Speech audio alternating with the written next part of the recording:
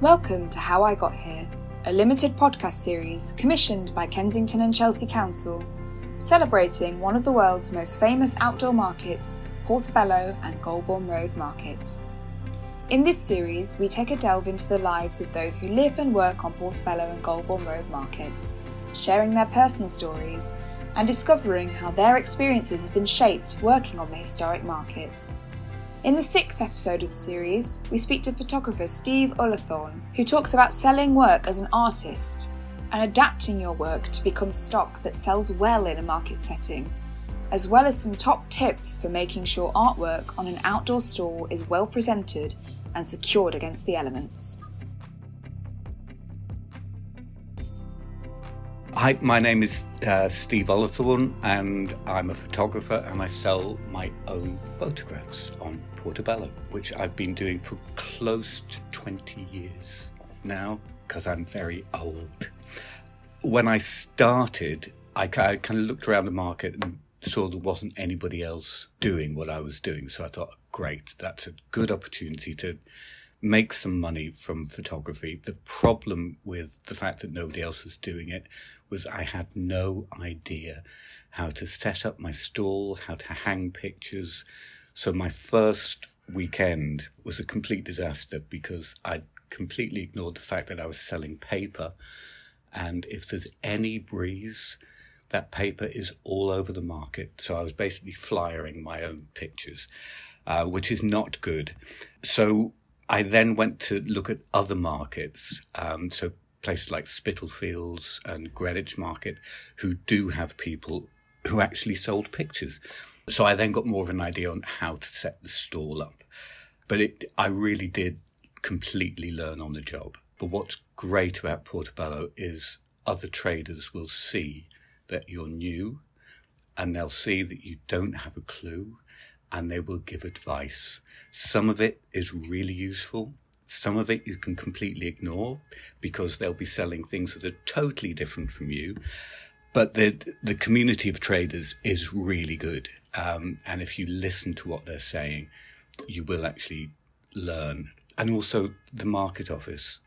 I think the first thing that I was asked is, do you need a tarpaulin? I looked out of the window, saw it was sunny and said no. If I'd have got a tarpaulin, my stall would have been protected from the wind. I wouldn't have lost stock.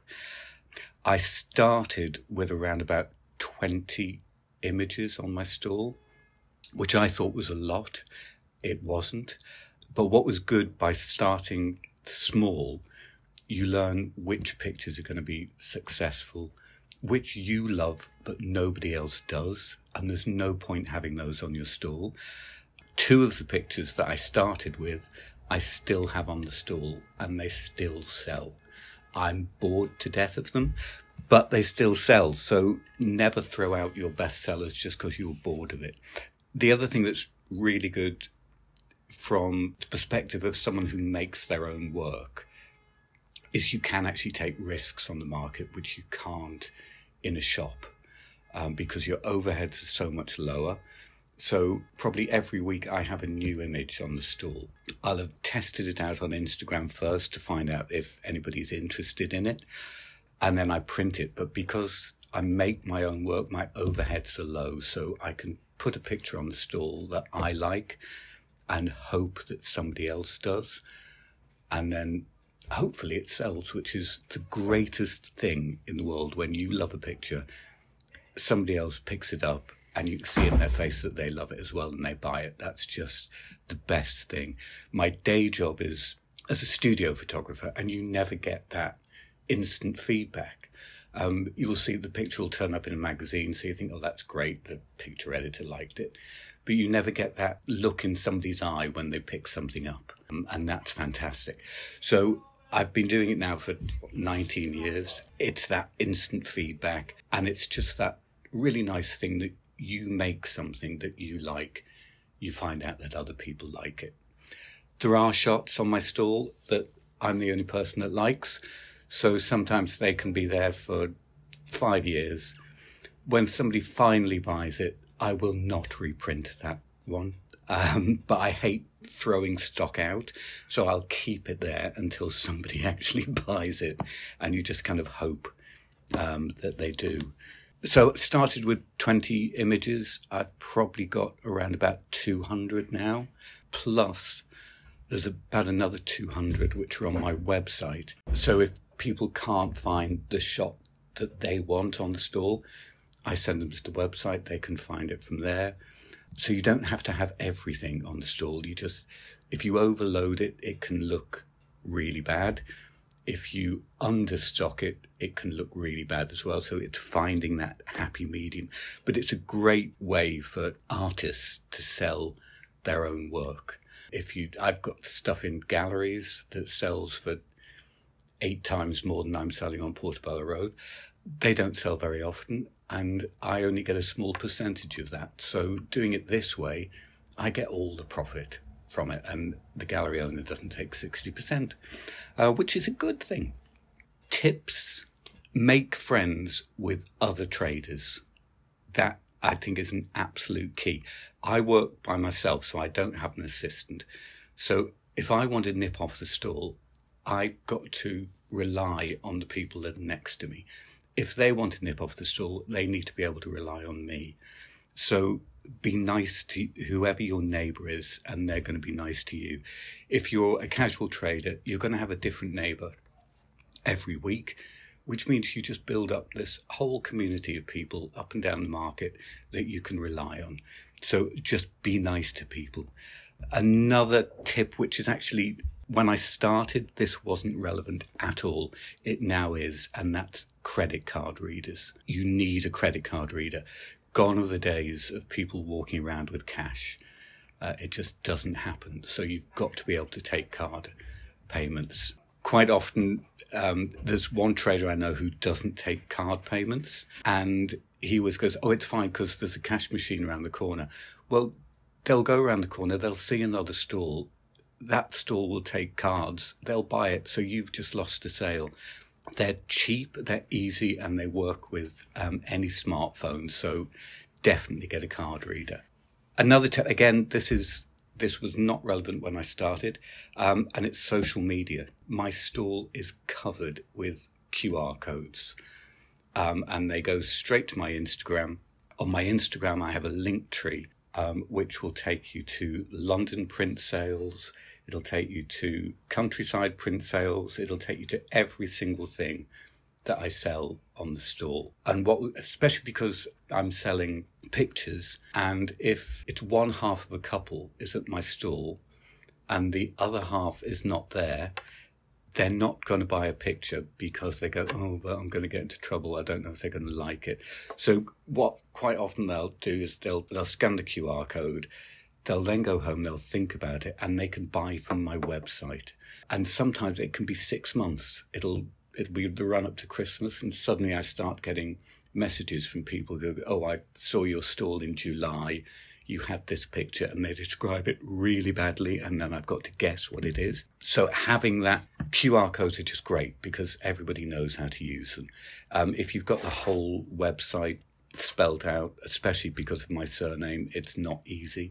People always spell it wrong. They can't find you. QR code, dead easy. Things to avoid. I think one of the main things to avoid is comparing your sales to other traders. And it's really tempting to do.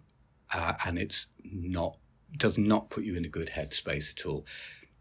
I sell pictures. I can have a stall next to me selling socks. They're going to be busier than I am because everybody wears socks. Not everybody wants a picture on their wall. So you can't judge how busy you are by how busy someone else is. It's also worth remembering that some days, every single pedestrian in Portobello Road decides not to buy. Everybody.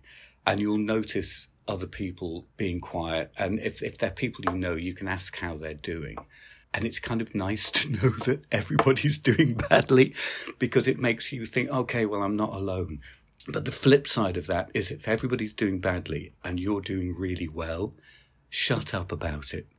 Don't boast. It's kind of annoying. Everybody's happy that you're doing well, but they don't need to be reminded of it. Another thing I'd say, which other people might not agree with, is don't invest a lot of money in stock when you start.